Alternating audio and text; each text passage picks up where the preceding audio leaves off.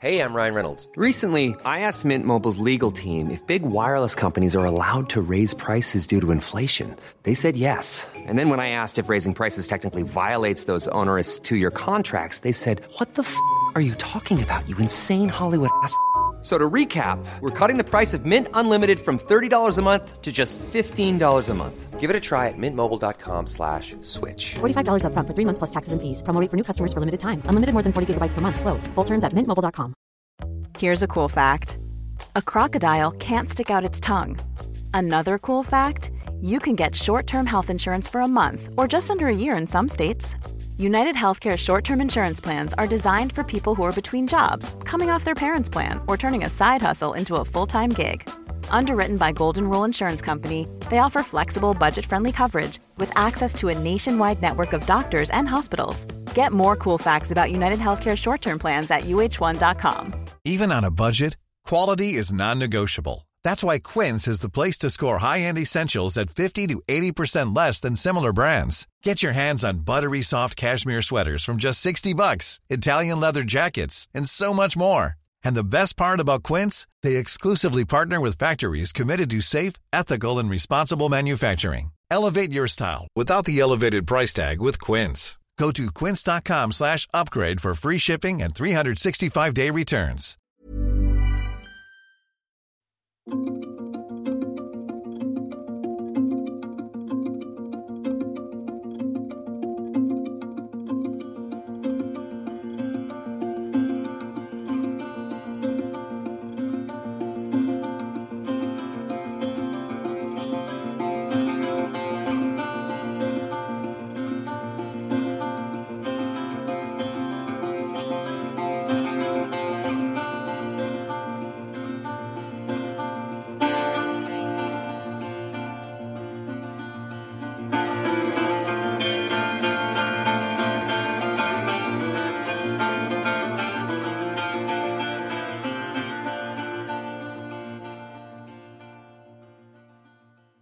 سلام، من امیرم و خوش اومدید به نردکست. این 8مین قسمت و 8مین تلاش من برای رسیدن به هدف پادکسته، یعنی بالاتر بردن آگاهی عمومی. اگه شما هم دوست دارید در این کار سهیم باشید، میتونید با حمایت مالی و یا معنوی ما رو در این راه کمک کنید. برای حمایت مالی از پادکست میتونید به صفحه نردکست در هامی باش با آدرس hamibash.com/nerdcast سر بزنید. گروه استرینگکست اخیراً به ما کمک مالی کردن که دوست داشتم اسمشون رو بیارم و ازشون تشکر کنم. نردکست بر روی همه اپ‌های پادگیر و همینطور ناملیک که سرویس پادکست ایرانی در دسترسه و همکنون میتونید از کست باکس و بقیه اپ‌ها به ما گوش بدید. برای حضور در برنامه‌های بعدی میتونید توییتر نردکست رو دنبال کنید یا در کانال تلگرام نردکست عضو بشید تا از موضوعات قسمت‌های بعدی آگاه بشید. آدرس‌های شبکه‌های اجتماعی نردکست در قسمت توضیحات پادکست قرار داره که خوشحال میشم که ما رو دنبال کنید. خب بریم برای شروع این قسمت، یعنی ایستگاه فضایی بین‌المللی.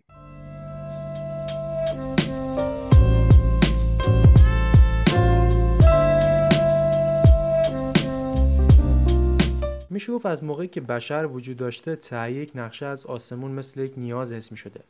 در یونان باستان، رومیان، عرب‌ها، چینی‌ها و حتی آمریکایی بومی همیشه به دنبال این موضوع بودن. همونطور که می‌دونید همه چیز در آسمان از یک انفجار به وجود اومده به اسم بیگ بنگ. بعد از این انفجار گازها و بخارهای به وجود اومدن که جاذبه این ذرات رو به سمت هم کشوند و سیارات رو به وجود آورد و این سیارات در کنار هم دیگه منظومه‌ها رو به وجود آوردن. خب لازمه که همه چیز رو از نقطه‌های دیگه هم نگاه کنیم. هر چقدر هم که علم روی زمین پیشرفت کنه، ولی لازم داریم که همه چیز رو برای خودمون آسان‌تر کنیم. به جای اینکه هر بار بخوایم برگردیم زمین، در همون فضا تحقیقات خودمون رو جلو ببریم و اینکه بفهمیم حیات در چه سیارات دیگه‌ای موجوده و اینکه چطور میتونیم مدت بیشتری در فضا بمونیم. این سوالات میشه گفت از چالش‌هایی که ذهن انسان رو درگیر خودش کرده بود. علم موشک به این موضوع خیلی کمک کرده. اینکه چطور یه چیزی رو با چه سرعتی بفرستیم به فضا که بر نگرده. دانشمندان حساب کردن که اگه هر چیزی رو به سرعت 11 کیلومتر در ثانیه برسونیم، اون چیز دیگه سمت ما بر نمیگرده. که خب از همین موضوع در پرتاب فضاپیماها داره استفاده میشه. اگه دوست دارید بدونید ایستگاه فضایی بین‌المللی چطور تبدیل شده به بزرگترین ساخته بشر در فضا، باید بگم که همه چیز از یک رقابت شروع شد. رقابت بین آمریکا و شوروی. شوروی یکی از بزرگترین رقیب‌های آمریکا تونست که اولین ماهواره رو به فضا بفرسته. ماهواره‌ای به اسم اسپاتنیک. اسپاتنیک اسمی بود که همه آرزوهای آمریکایی‌ها رو برای اینکه اولین باشن در این زمین از بین برد. مأموریت اسپاتنیک به مدت 3 ماه با سرعت 29000 کیلومتر ادامه داشت. اسپاتنیک به پرتاب‌های بعدی کمک زیادی کرد. اینکه دانشمندان تونستن حرکات امواج رادیویی در یونوسفر یا بالاترین لایه جو زمین رو رصد کنن. 1 سال بعد از ارسال اسپاتنیک به فضا، ناسا تأسیس شد تا بتونه برگ برنده‌ای برای رقابت‌های بین آمریکا و روسیه باشه. مأموریت اسپاتنیک بعد از 3 ماه و طی مسافت 60 میلیون کیلومتر در تاریخ 14 دی 1336 تموم شد و با سقوط به جو زمین سوخت و از بین رفت. خب نباید فراموش کرد که چه کار بزرگی رو روس‌ها آغاز کردن. یوری گاگارین، اولین فضانورد جهان، عصر سفرهای فضایی رو شروع کرد. ولی خب همه چیز تنها به یک سفر ختم نشد. تقریبا میشه گفت بعد از ارسال هر فضانورد یا فضاپیمای جدید، هر دو کشور سعی می‌کردن که جبران کنن و یه طوری دوباره بتونن در این رقابت اول بشن. خود فضانوردان حتما باید در رشته‌های دانشگاهی مثل فیزیک مدرک می‌گرفتن و یا در رشته‌های مرتبط با اون و بعد از اون از نظر سلامت جسمی و روانی ارزیابی می‌شدن و بعد از همه اینها باید از تمرینات میدانی نمره قابل قبول می‌گرفتن. در کنار این تمرینات که ناسا برای فضانوردانش طراحی کرده بود، باید با مسائل مالی دست و پنجه نرم می‌کردن، چون پول مالیات رو داشتن استفاده می‌کردن و هر پروژه و هر مأموریت حکم مرگ و زندگی داشت و ناسا به همین دلیل که نباید بودجه کاهش پیدا می‌کرد، باید نظر مردم رو همیشه مثبت نگه می‌داشت. ناسا در سال 1962 بعد از اینکه گاگارین موفق شده بود به اولین فضانورد جهان تبدیل بشه، 2 فضانورد خودش رو با اسمهای آلن شپرد و جان گلن طی مأموریت عطارد 3 به مدار زمین فرستاد. مأموریت عطارد 3 اصلی ترین هدفش قرار دادن انسان در مدار زمین بود که آلن شپرد و جان گلن موفق شدن این کار رو انجام بدن. ولی روسیه در این بین درست بعد از آمریکا فضانورد دیگری به اسم تیتوف رو به مدار زمین فرستاد که در نهایت هم روزای بیشتری تونست روسیه در مدار زمین بمونه. خب تا اینجای کار میدونیم که روسیه موفق شد اولین فضانورد رو به مدار زمین بفرسته و همینطور آمریکا سعی کرد که از این رقابت عقب نیافته. به خاطر جنگ سردی که بین این دو کشور بود، محرمانه بودن پروژه ها بسیار اهمیت داشت. به همین دلیل دانش فنی و فضایی این دو کشور بسیار با همدیگه تفاوت داشتن. روسیه جاطلبی‌های بسیاری در این زمینه داشت و دوست داشت که همیشه از رقیب قدیمیش یک قدم جلوتر باشه. اما همه این عملیات‌ها کوتاه مدت بودن و هنوز اون دانشی که لازم باشه که فضانورد به مدت طولانی‌تری در فضا بمونه رو کسی بهش دست پیدا نکرده بود. دانشمندان دو کشور در تلاش بودن که یک ایستگاه فضایی بتونن ارسال کنن، چون این ایستگاه‌ها برای فضانوردان بسیار میتونه راحت‌تر باشه و دیگه لازم نیست که هر نمونه‌ای رو جمع می‌کنن دوباره بخوام برگردن به زمین. اینطوری آزمایشات سرعت می‌گرفت و همینطور متوجه می‌شدیم که چطور میتونیم به بی‌وزنی غلبه کنیم و اینکه در دراز مدت این بی‌وزنی چه تأثیری روی بدن انسان داره. و خب همه این موضوعاتی که باید در نظر گرفته می‌شدن تا این عملیات شکست نخوره. رسیدن به ایستگاه فضایی بین‌المللی راه پرپیچ و خمی بود که دانشمندان روسی اون رو آغاز کردند و در ادامه در مورد این موضوع بیشتر توضیح میدم.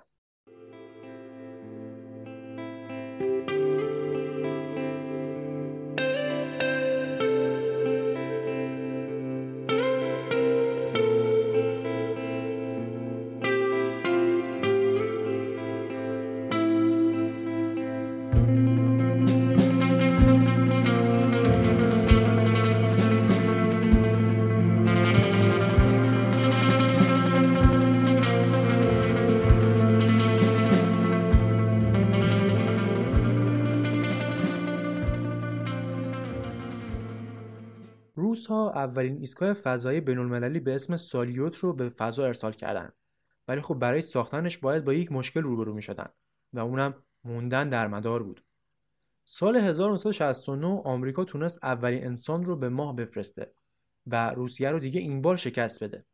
برای همین دیگه دوست نداشت از آمریکا شکست بخوره. به همین دلیل سعی کرد یک فضانورد رو به مدت بسیار طولانی‌تر که تا به حال بشر به چشم خودش ندیده بود رو به فضا بفرسته. خب اشاره کردم که اون زمان هنوز هیچ کس نمیدونست که در طولانی مدت چه بلایی بر سر انسان میاد اگه به مدت بیشتری در فضا بمونه.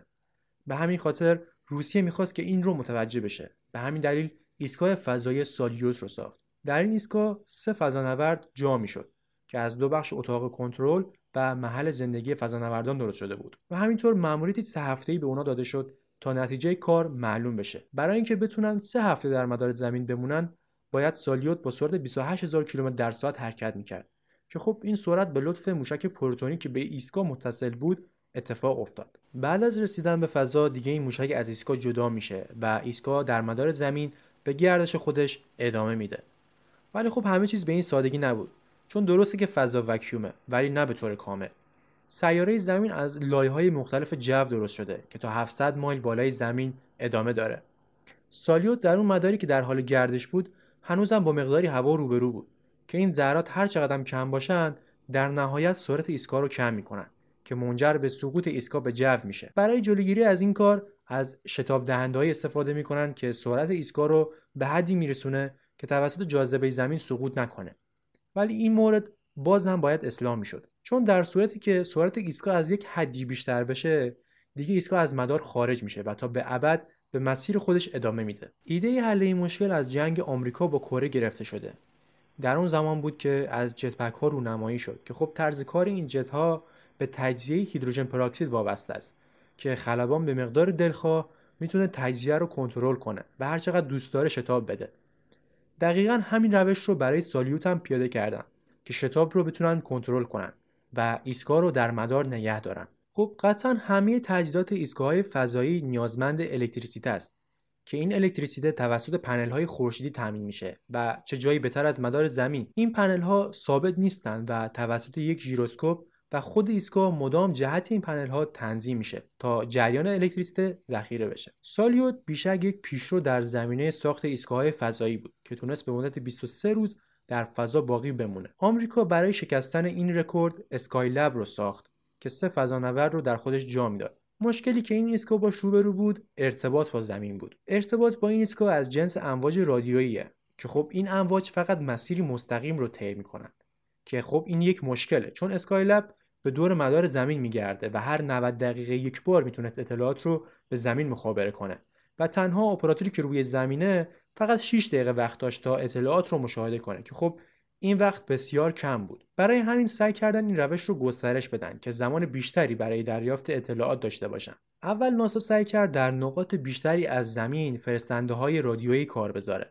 ولی خب نمیشد همه زمین رو پوشش بده، چون قسمت اعظمی از زمین رو اقیانوس‌ها تشکیل میدن و احداث یک مرکز رادیویی ممکن نبود. به همین دلیل از کشتی‌هایی که مجهز به فرستنده‌های رادیویی بودن کمک گرفتن. ولی باز هم کشتی قادر نبود که به سرعتی که ایستگاه فضایی داره برسه و این ارتباط باز هم قطع میشد. این بار ناسا از هواپیماهایی کمک میگرفت که در جلوی اونها فرستنده‌هایی به طول 2 متر کار گذاشته شده بود که میتونستن در ارتفاعی مناسب امواج رو مخابره کنن. این هواپیماها مدام در مسیرهای پرواز میکردن که تقریباً ارتباطی مداوم رو برای ناسا فراهم میکرد. ولی این ارتباط لازم داشت که تغییراتی در اون ایجاد بشه. به همین دلیل از ماوره‌ها این بار کمک گرفتن. 9 ماوره به مکانی دورتر از ایستگاه ارسال میشد که میتونست واسطه‌ای برای ارتباط با زمین باشه. این 9 ماوره در دور تا دور زمین قرار داشت و مدام اطلاعات رو از ایستگاه فضایی میگرفت و اون رو به زمین میفرستاد که این کار میشه گفت یک شاهکار برای رسوندن اطلاعات به زمین بود و مشکل ناسا رو برای ارتباط با اسکایلب برطرف کرد. خب در ادامه در مورد بی‌وزنی و همینطور ادامه ساخت ایستگاه فضایی بین‌المللی بیشتر توضیح میدم.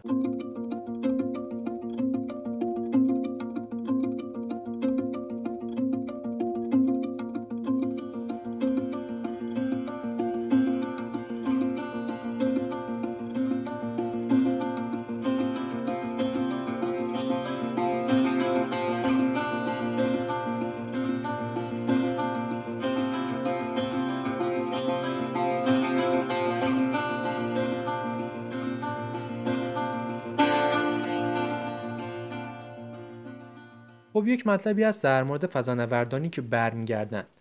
بی‌وزنی میتونه به مدت طولانی اثرات بدی بر روی بدن داشته باشه، چون خیلی از اندامهای ما تحت تاثیر جاذبه میتونن به درستی کار خودشون رو انجام بدن و قلبم از این قاعده مستثنا نیست، چون قلب یک ماهیچه است و بی‌وزنی میتونه قدرت ماهیچه رو کم کنه. به همین دلیل فضانوردان در ایستگاه فضایی که مدت طولانی در اونجا مأموریت دارند باید روزانه 2.5 ساعت ورزش کنن تا بتونن این اثر بی‌وزنی رو کاهش بدن. معمولا فضانوردانی که فرود میان نیاز به کمک دارن برای راه رفتن و این به همین دلیله که در طولانی مدت تحت تاثیر بی‌وزنی بودن. بسیار خوب، کم کم داریم به ساخت ایستگاه فضایی بین‌المللی نزدیک میشیم ولی قبلش باید بدونیم که چی شد که رقابت دیرینه دو ابرقدرت قدیمی در مسابقه فضایی تموم شد. درست در سال 1975 اطلاعیه‌ای جهان رو شوکه کرد و این اطلاعیه ساخت ایستگاه مشترک بین آمریکا و روسیه بود. این ایستگاه به جنگ سردی که بین این دو کشور بود خاتمه داد. ایستگاه فضایی آپولو و سویوز که 5 نفر رو در خودش جا میداد. توسط دو بخش دو جداگونه ساخته شده بود و قرار بر این شد که سویوز رو روسیه از قزاقستان و آمریکا آپولو رو از فلوریدا در یک زمان به فضا بفرسته. این دو ایستگاه در یک نقطه به هم دیگه متصل می‌شدند و درست مثل بقیه ایستگاه‌ها مشکلاتی هم داشت. این ایستگاه با مشکل اساسی روبرو بود. در طول جنگ سرد محرمانه بودن پروژه‌ها امری حیاتی به حساب می‌اومد. به همین دلیل کار مشترک این دو کشور نتیجه شده بود دو ایستگاهی که در خیلی چیزا با همدیگه تفاوت داشتند، حتی در دستگاه اندازه‌گیری و میزان فشار کابین. ایستگاه فضایی سویوز فشار کابینی که داشت دقیقاً مثل فشار هوایی بود که روی زمین احساس میشه، ولی آپولو فشار هوایی کمتری داشت. به همین دلیل وقتی که این دو ایستگاه به هم متصل شدند، فضانوردان همزمان محفظه بین دو ایستگاه رو نمیتونستن باز کنن. اگر این کار رو میکردن به خاطر اختلاف فشار بین دو کابین میتونست منجر به مرگشون بشه. دلیلش اینه که گاز نیتروژن اطرافشون به سرعت و خیلی سریعتر از اکسیژن توی خونشون حل میشه و حباب‌هایی رو به وجود میاره که این مورد بسیار کشنده است و این اتفاق برای افرادی هم که غواصی میکنن اتفاق میفته. به همین دلیل وقتی غواصا میخوان برگردن به سطح آب باید با سرعت تعیین شده‌ای بیان بالا و اگه این کار رو سریع انجام بدن هوا وارد قلبشون میشه و متاسفانه میمیرن. به همین دلیل برای مبارزه با آثار بدی که اختلاف فشار بر روی انسان داره از اتاقک‌های فشاری استفاده میکنن که فشار رو روی بدن انسان تنظیم میکنه.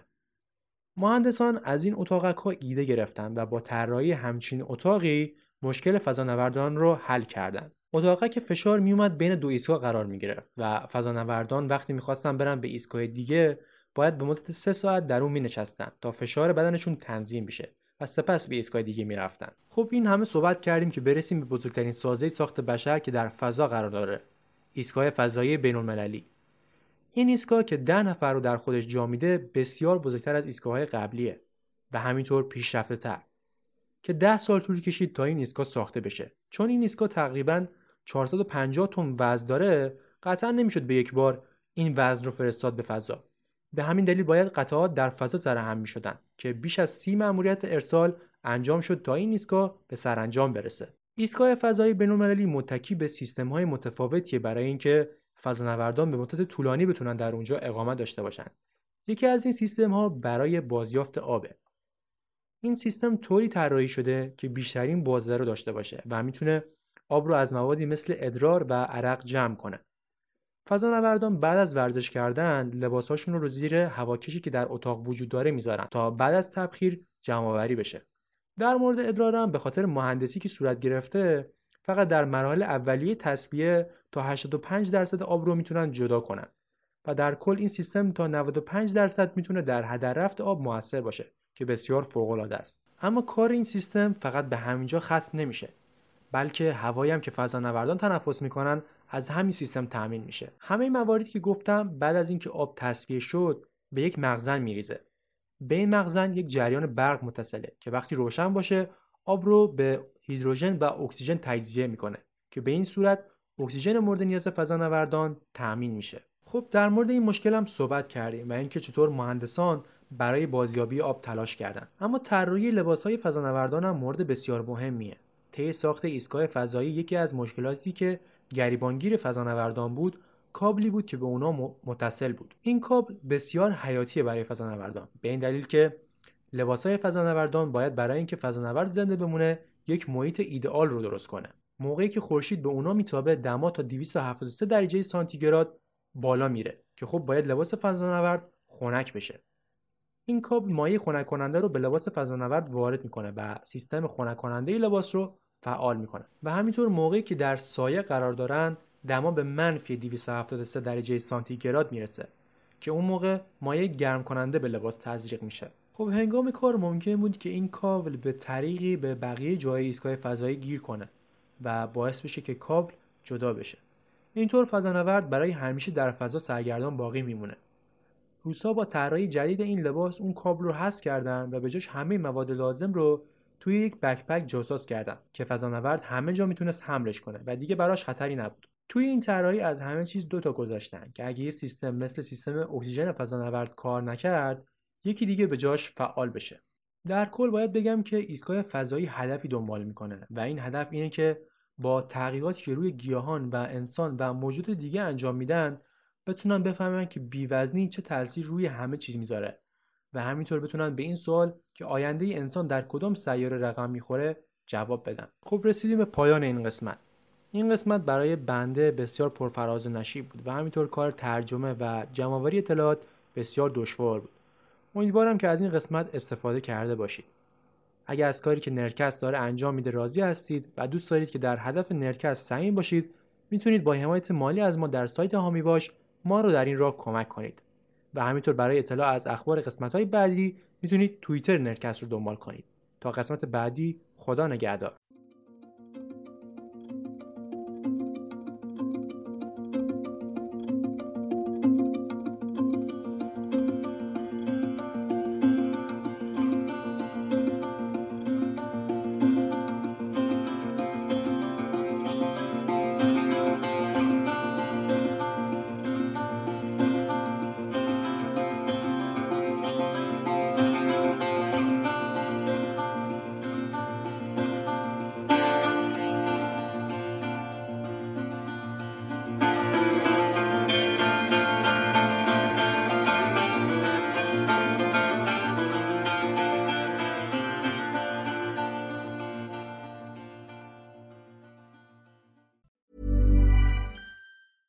Ever catch yourself eating the same flavorless dinner 3 days in a row?